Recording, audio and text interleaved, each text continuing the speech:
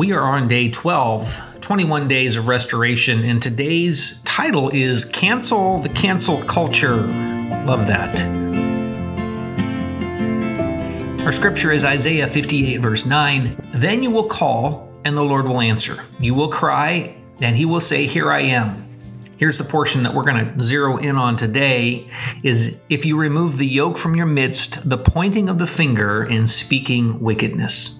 In verse 9 through 10, Isaiah is circling back to the actions God requires for breakthrough. The imagery of the yoke is that of a carrying bar set on your shoulders.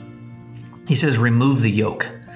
I can imagine History Channel episodes depicting the slaves of Egypt with yoke bars across their backs, or maybe a glimpse into the lives of people living in third world countries where carrying water for long distances is a common practice. Since day one of this fast, here's a question. Have you picked up a burden that maybe you once laid down? It's easy to do. Is there some new burden or an area of your life where God has revealed the need for fresh surrender? Whatever's weighing you down, lay it down. Give it up again. Relinquish control to Jesus and remove that yoke.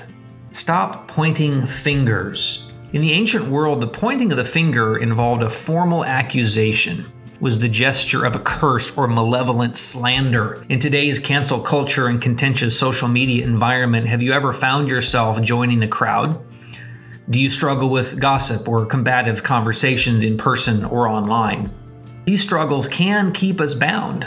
We carry offenses that keep us from freedom because we're too quick to point the finger of accusation. Our mind can become so consumed with negativity and defensiveness and righteous opinions that we completely miss the opportunity to be the voice of Jesus to a hurting world, a world that is seeking something, seeking peace, seeking a resolve in the midst of so much contention.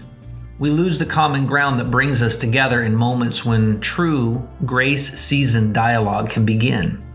So here's my challenge for you today is to pull back your pointing finger, quiet negative words. Seek to exercise personal reflection and words that heal. These choices are the things God requires for a breakthrough.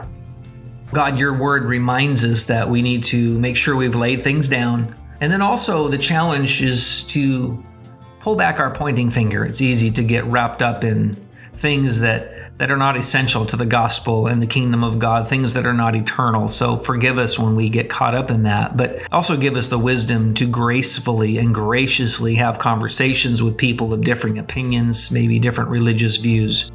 God, may we sound like your son, Jesus.